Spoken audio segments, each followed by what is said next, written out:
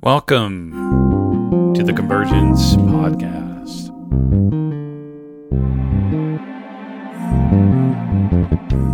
The Convergence is a space designed for university students, college students, and young adults to explore and deepen their faith.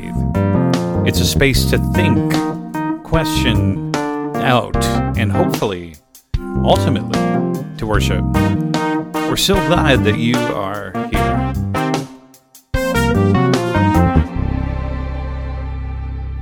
All right, so this is part 2 of the mission of Jesus. Bob talked about kind of the internal aspect of the mission of Jesus. Here, I'm going to talk more about the external act of mission, the external understanding of mission and evangelism, why we're so nervous about it, and what we can do about it. I hope you enjoy this message. So we're going to talk about mission. These texts, some of you, like maybe a year or two ago, I talked a little bit about some of the texts we're going to talk about tonight. This is not a repeat sermon in case you've heard that and you're wondering. There is new stuff happening, some nuanced things, but one of the things I wanted to talk about tonight, Bob talked about kind of the inward working of mission here, close to a month ago. What I want to do tonight is talk about the outward nature and the outworkings of mission, and then inevitably we'll land back on how those outworkings of mission actually come back to the interior to change us. And so we're going to talk about evangelism or mission, or perhaps some of you grew up, in fact, Sarah used the word missions. So some of us came from churches, we call it missions. Others of us mission. Whatever it is, this idea of sharing your faith, whether it's overseas or next door or sometimes even within our own home. Now, this idea of sharing our faith, interestingly, it's both essential to Christianity. So even people who are not Christians would say, we know that you are a sharing faith. Like, this is part of what it means to be a Christian.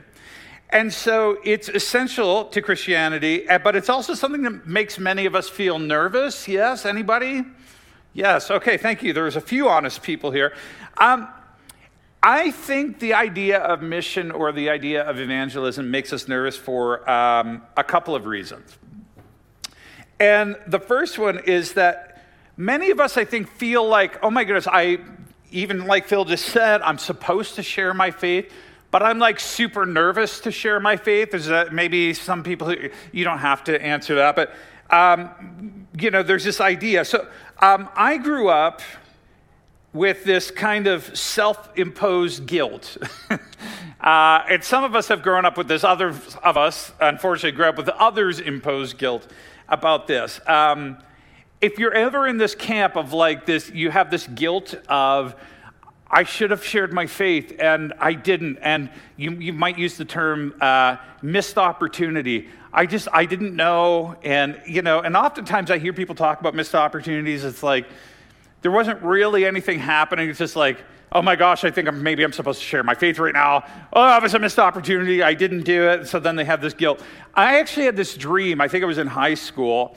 Back then I took it as prophetic. Now I take it as me working through my unhealthy spirituality at that time. But I had this dream that Jesus was coming back. And somehow, I don't know how, I knew that Jesus was coming back. And so I set out to go, and I'm like, I have to tell all my high school friends that Jesus is coming back, like he's coming back tonight at midnight, and I have to get out and tell them. But everywhere I would go, there would be roadblocks, like literal roadblocks, logs across the road, and we couldn't get on, and I just had this, like, growing, like the clock is ticking, midnight's coming, I can't get to my friends, I should have told them before. And so, I woke up with this thing, like, oh my gosh, it was prophetic. Now I really have to tell my friends. But I think I was just working through my issues, to be honest. Because Jesus, we find, actually didn't have that type of fearful urgency even when he knew that he was going to die. And this was shocking to me to realize this, that he was on the road, like going through Samaritan country, which means like the religious other. And so he was going, facing his death, and you would think that Jesus would be spending his final few days saying like, repent, the kingdom of God is at hand. Everybody needs to quickly repent. But this didn't happen. So a few years ago, I read this book called Tell It Slant by Eugene Peterson.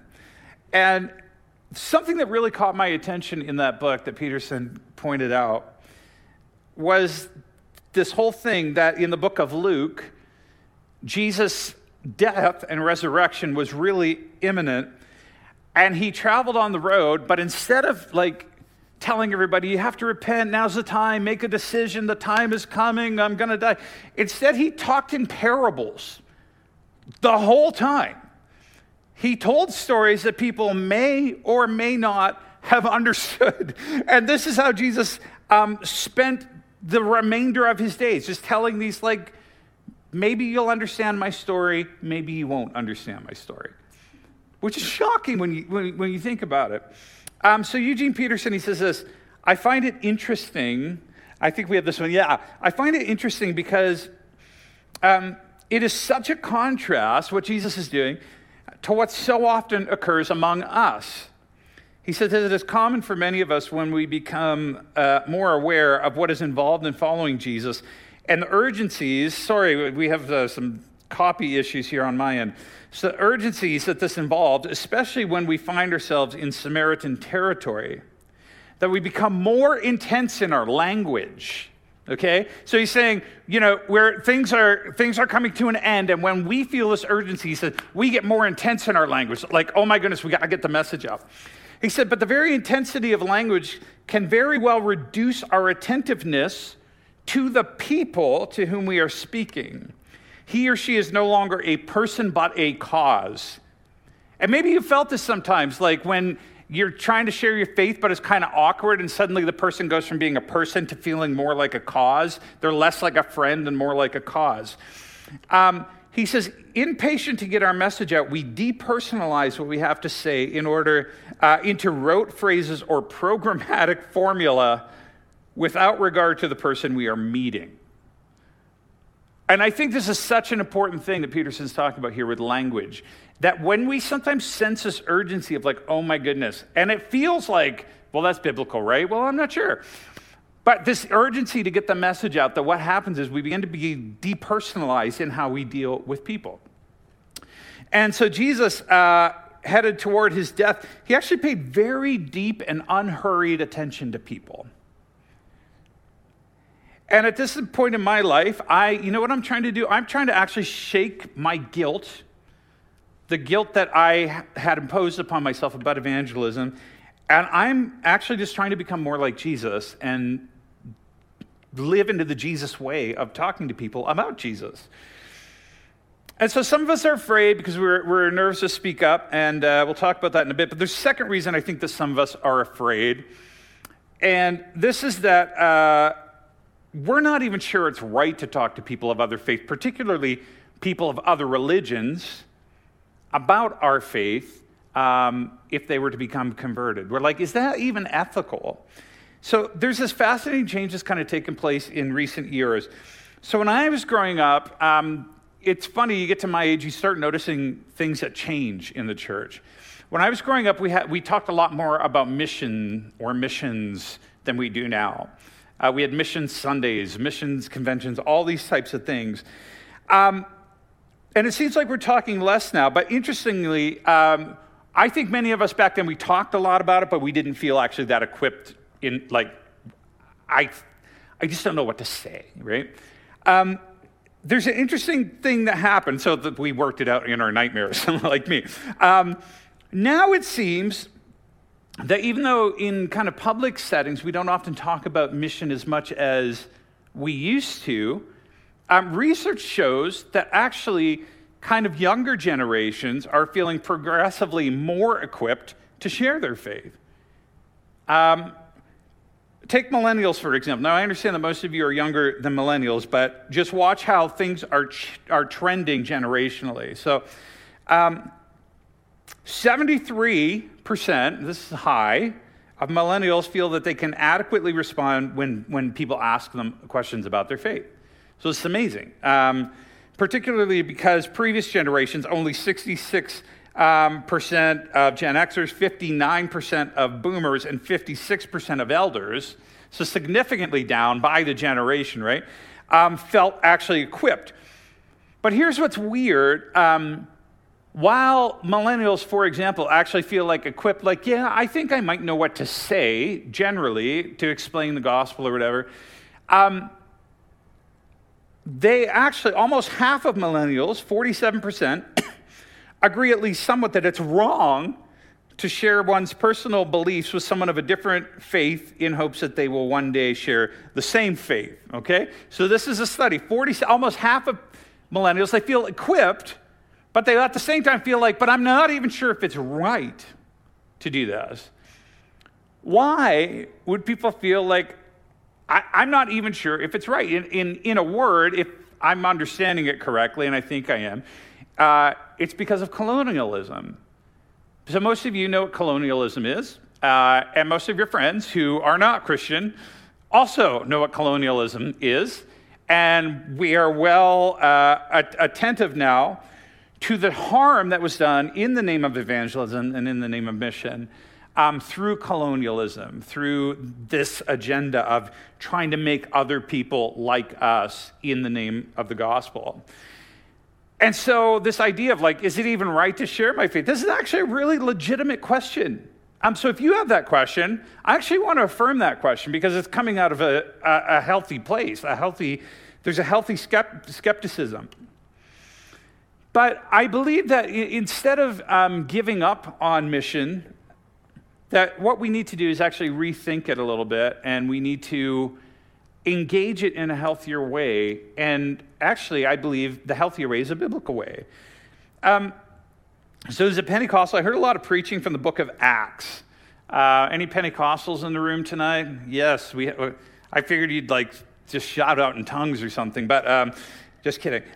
So for a lot of us, we heard mission was related to Acts 1:8. So I grew up with this, where the disciples, they recall Jesus saying this. He says, and we can go to the next slide, but you will receive power when the Holy Spirit comes on you, and you will be my, what is it? Yes. Shout it out. You will be my what? Witnesses in Jerusalem and in Judea and Samaria and to the ends of the earth. So we have this concept called witnessing. Who has heard of witnessing before? Okay, right? Common concept. I think this is a good word, actually, witnessing.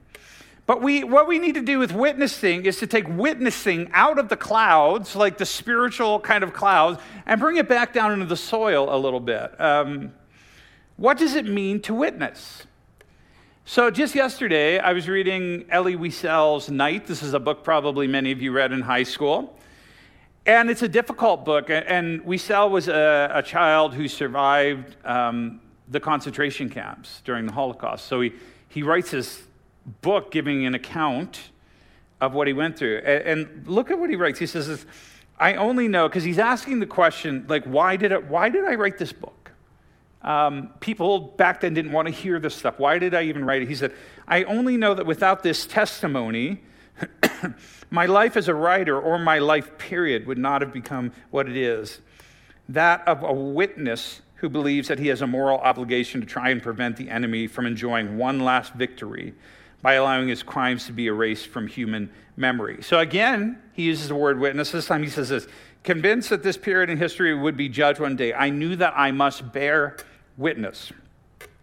Okay, so here's the question. When Elie Wiesel uses the word witness, does he mean that he needed to go out and make something happen? He needed to kind of create something, create whatever it is. And the answer is no. He had endured the unthinkable, and so for him to be a witness simply meant that he had to give voice to what had happened. So Jesus, at the end of Luke, he says this to his disciples. He says, "This is what is written, the Messiah must suffer and rise from the dead on the third day, and repentance for the forgiveness of sins will be preached in his name to all nations, beginning at Jerusalem." And he says this, "You are witnesses of these things. And so I'm going to send you what my Father has promised, but just stay in the city until you've been clothed with power from on high." And so Jesus tells him, "You'll be my witnesses about what is about to happen." And he said, "What's about to happen?" And he made it clear over and over. He goes, "I'm going to suffer, I'm going to die, I'm going to be raised from the dead." But nobody was ready to hear that, but he kept telling them over and over. And they said, "You're going to be my witnesses about this." And so in other words, what Jesus was simply saying was, just be ready to tell the story. Tell them what happened. But there's another thing for Christians too. When we talk about witnessing, we witness the events of what we talked about in the creed tonight, that Jesus died, he suffered, and then he was raised from the dead. But we also witness not just about past events, we actually witness about what Jesus is doing in the current moment in history.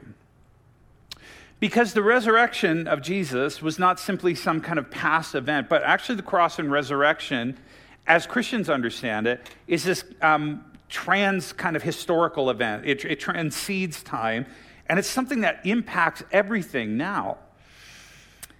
And so he says, you're going to need a power, and so the power we learn is the power of the Holy Spirit. Now, I want to say a couple things here. And the first thing is this. When we talk about this power, we cannot remove power from what Jesus said like 2 sentences earlier, which was, I am going to die and be resurrected from the dead.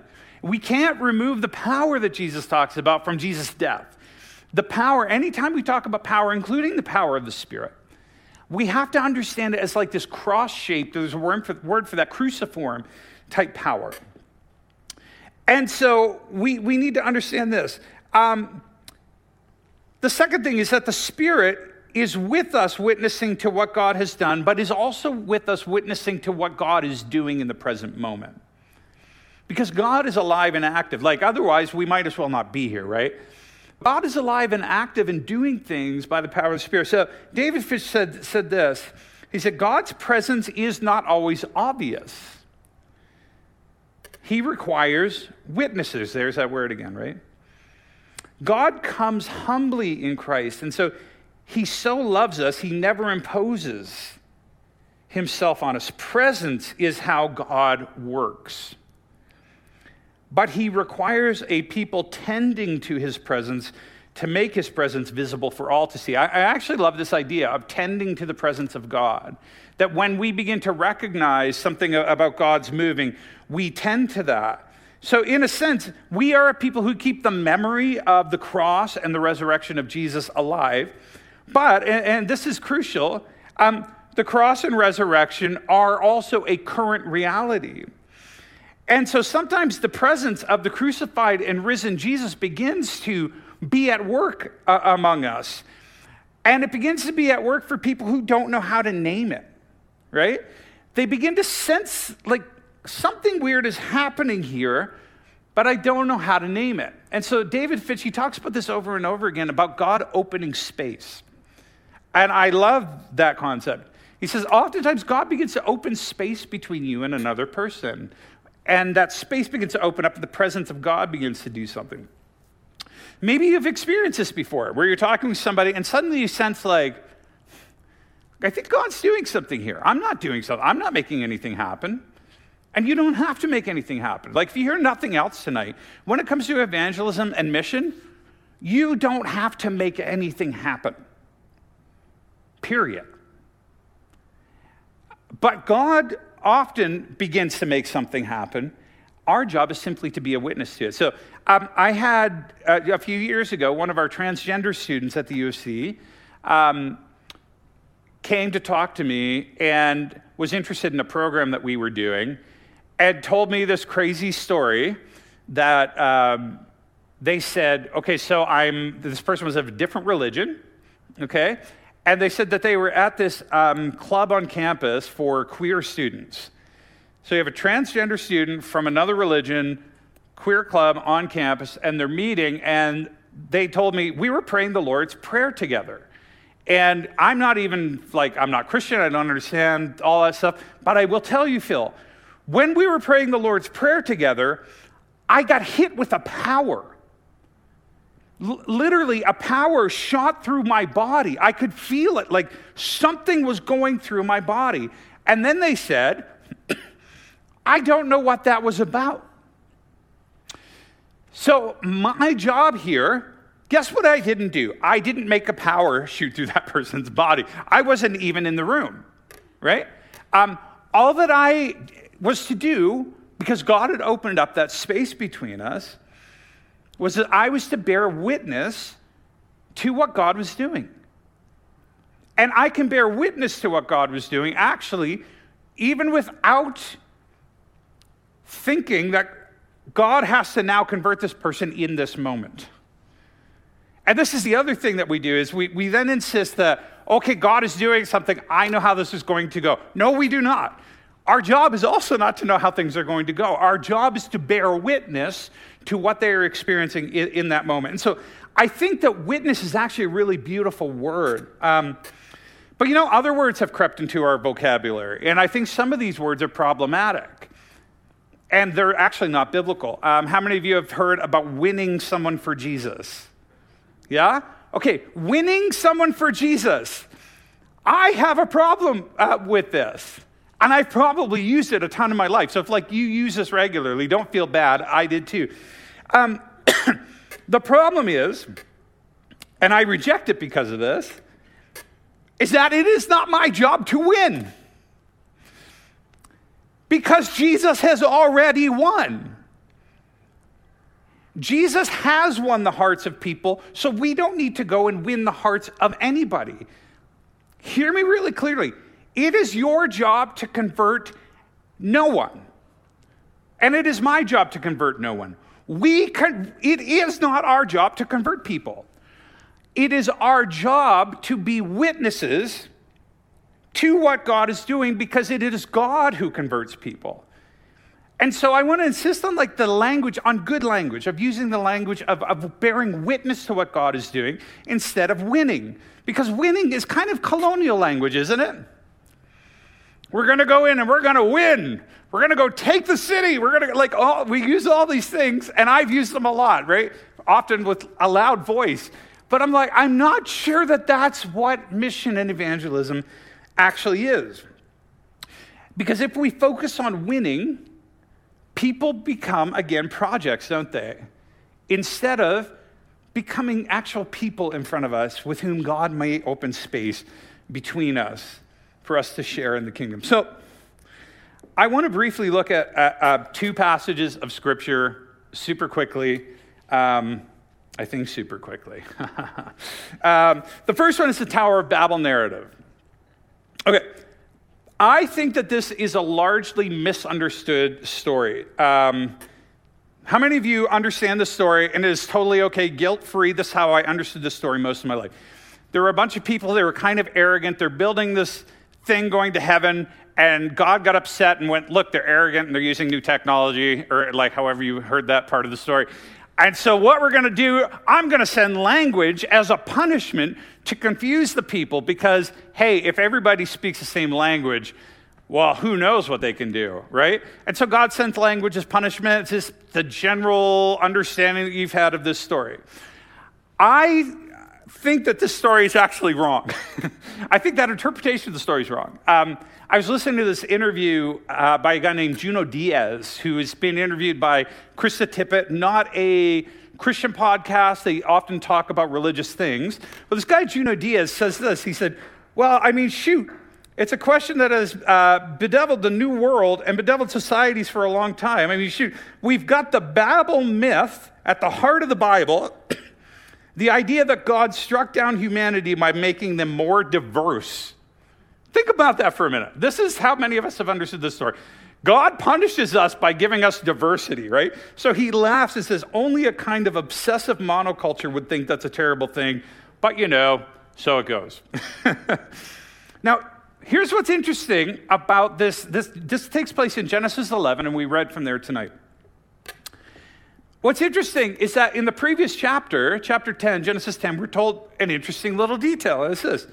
From these maritime peoples spread out into their territories by their clans within their nations, each with its own language.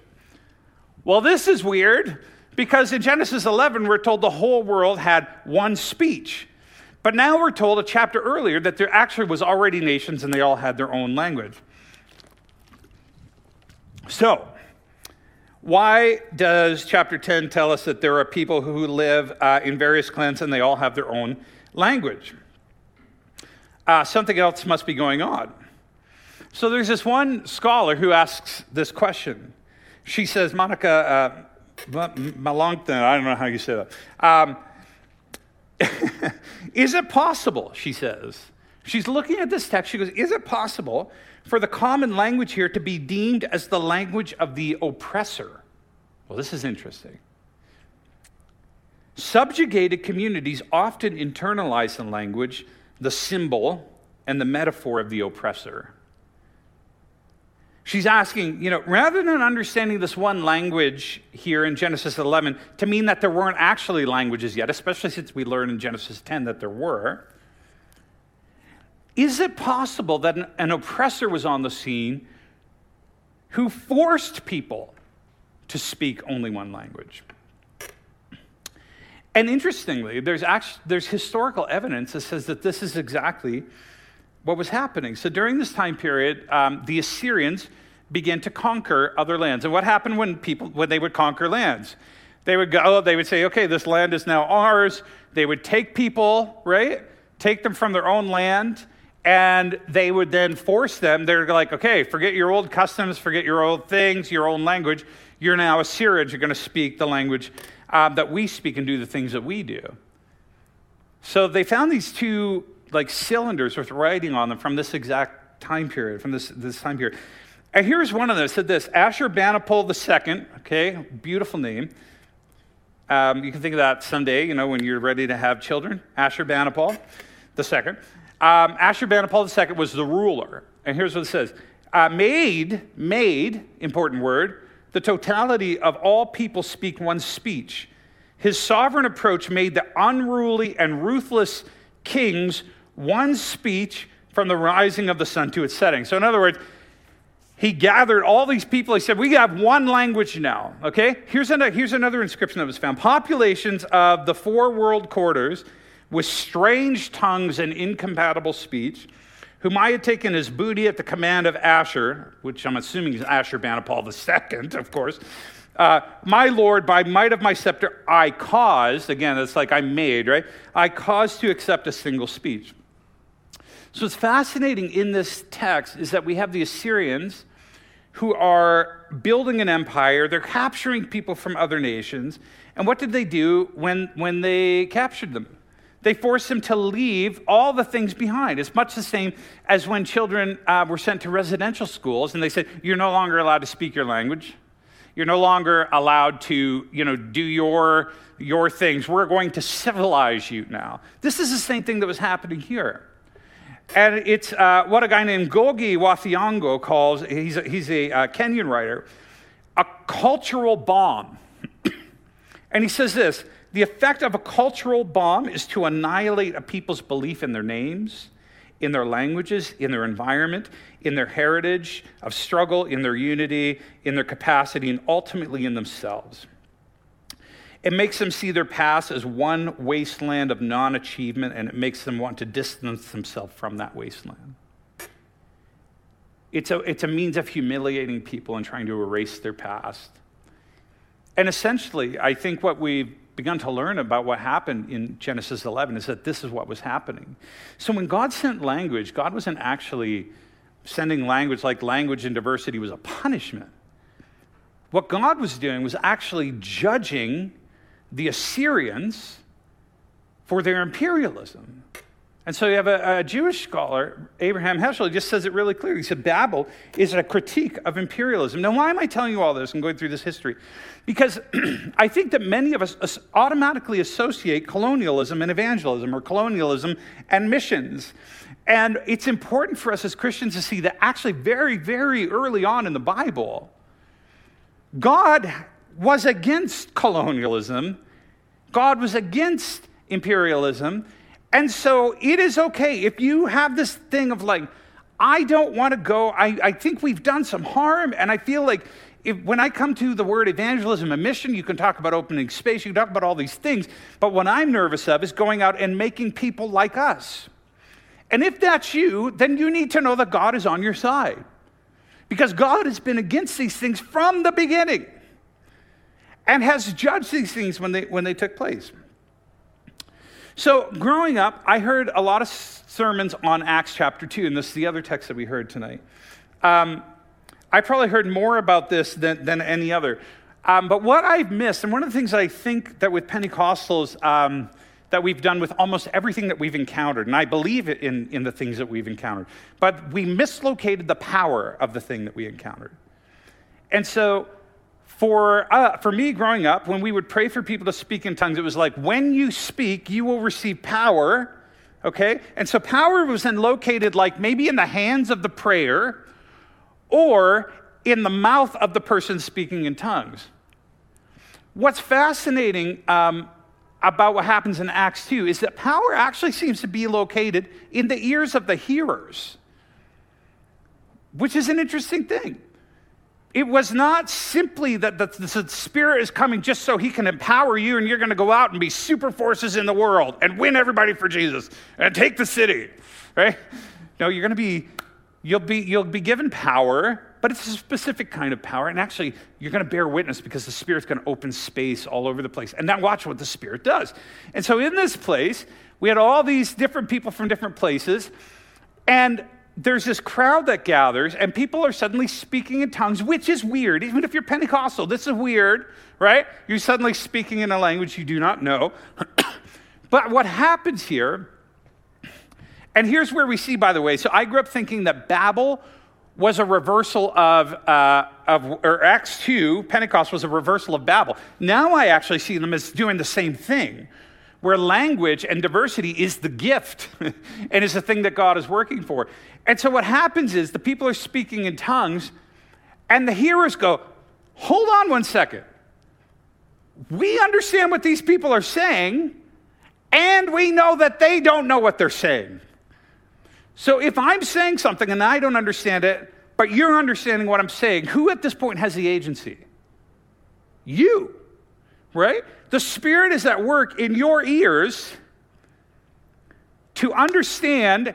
I may be receiving the Spirit, but God is doing something and giving you agency, giving you power to understand. So interestingly, here in this thing where they're declaring the wonders of God, agency actually seems to be more in the ears of the hearer than in the mouth of the speaker. And so what happens is they receive this gift, they say this thing, right? They say, what does this mean? It says they were perplexed because they're like, something strange is going on here. What does this mean?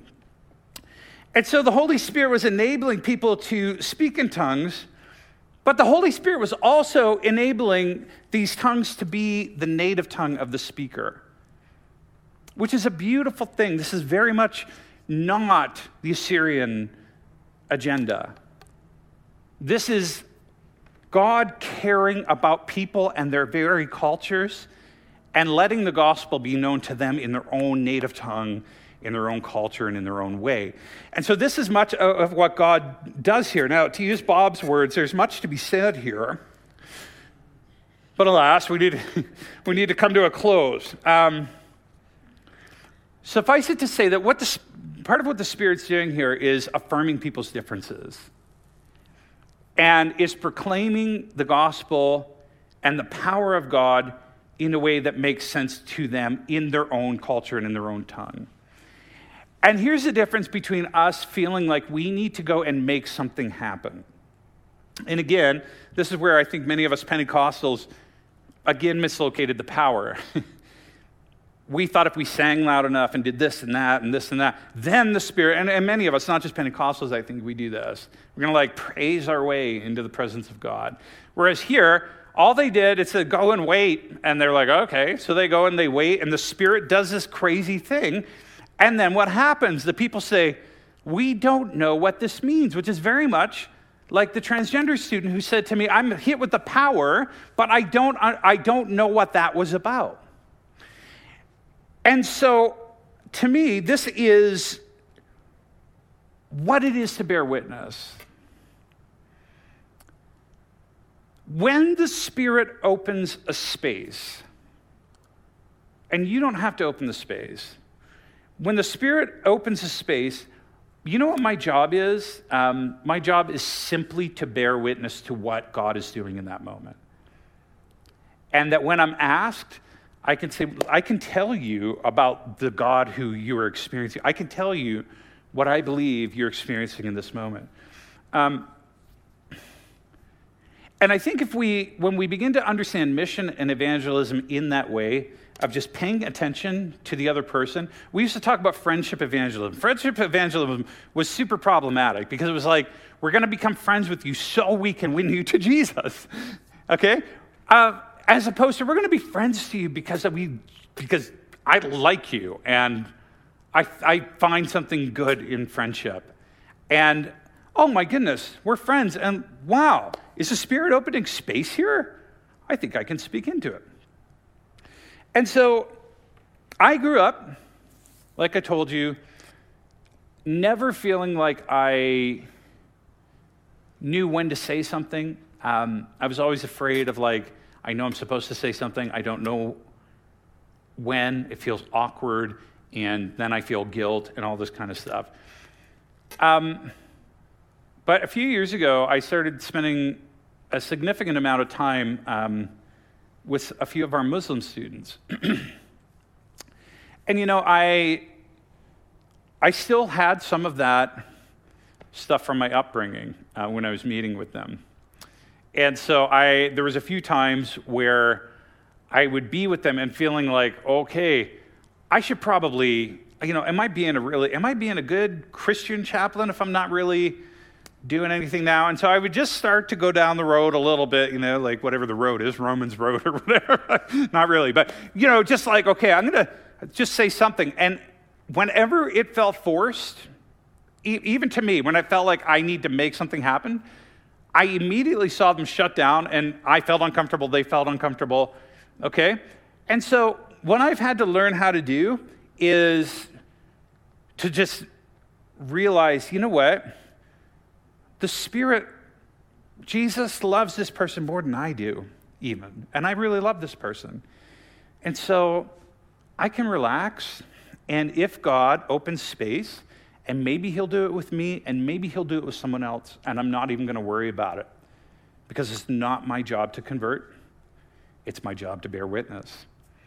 And so when this happened, I began to all of a sudden have these amazing open spaces where, they would say something, and I would go, that's an interesting thing you're saying there.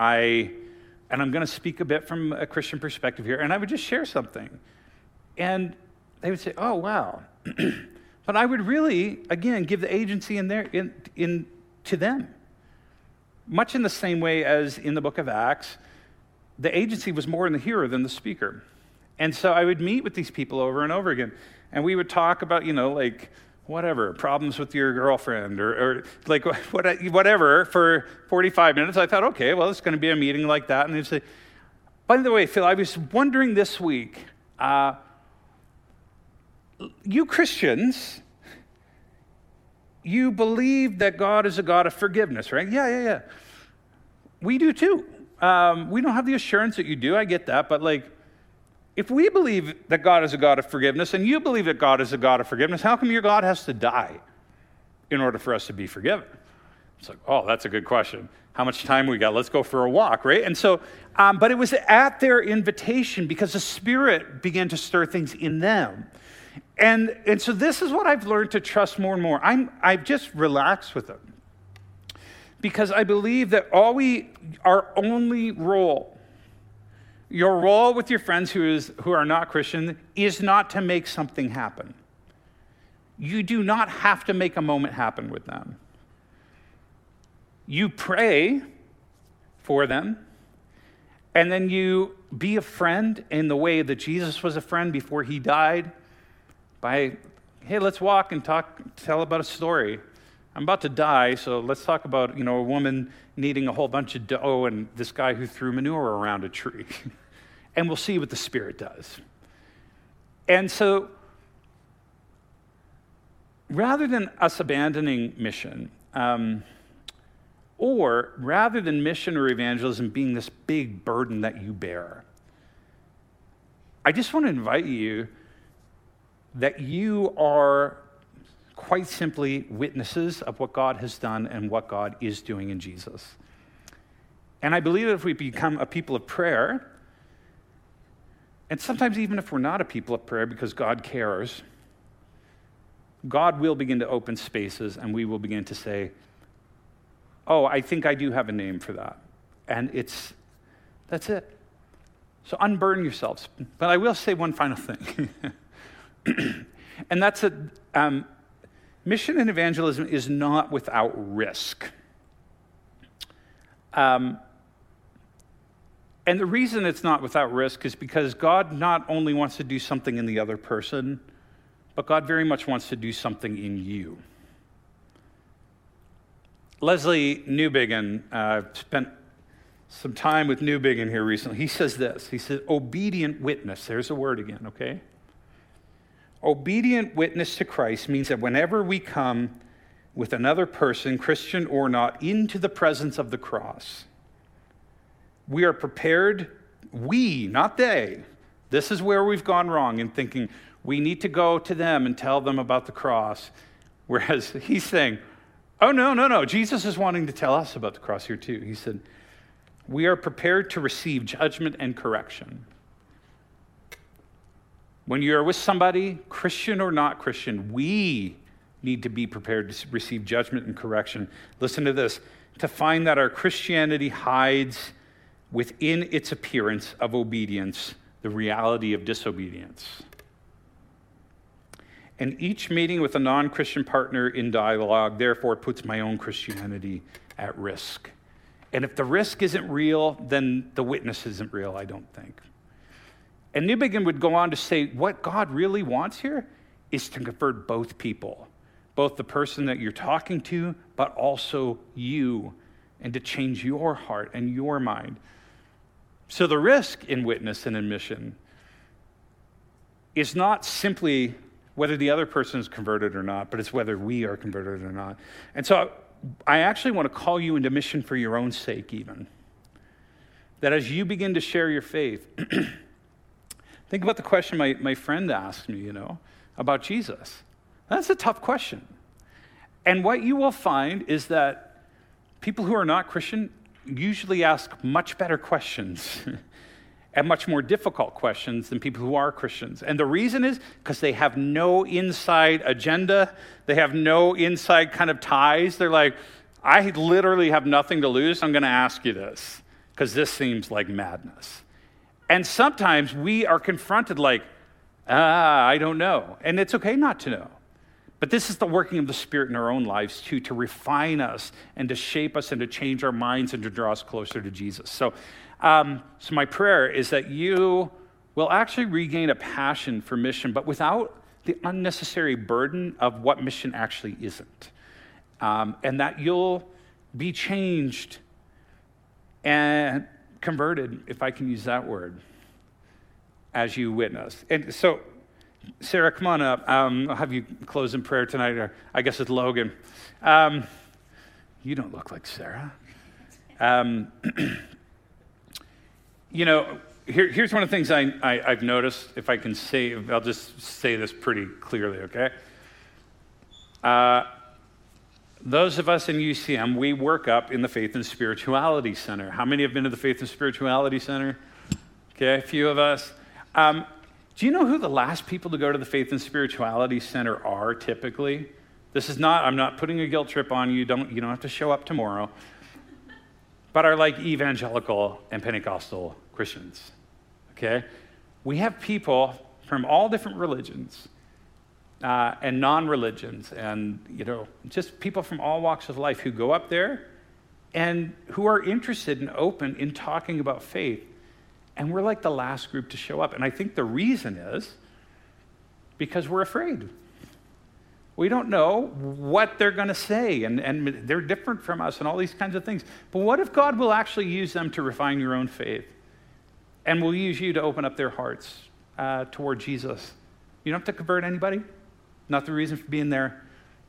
But what if God calls you to be with the people who are different than you and who will open you up in ways that you wouldn't be opened up in other spaces? So be engaged. It's just my encouragement to you. Be engaged in the mission of God, in evangelism.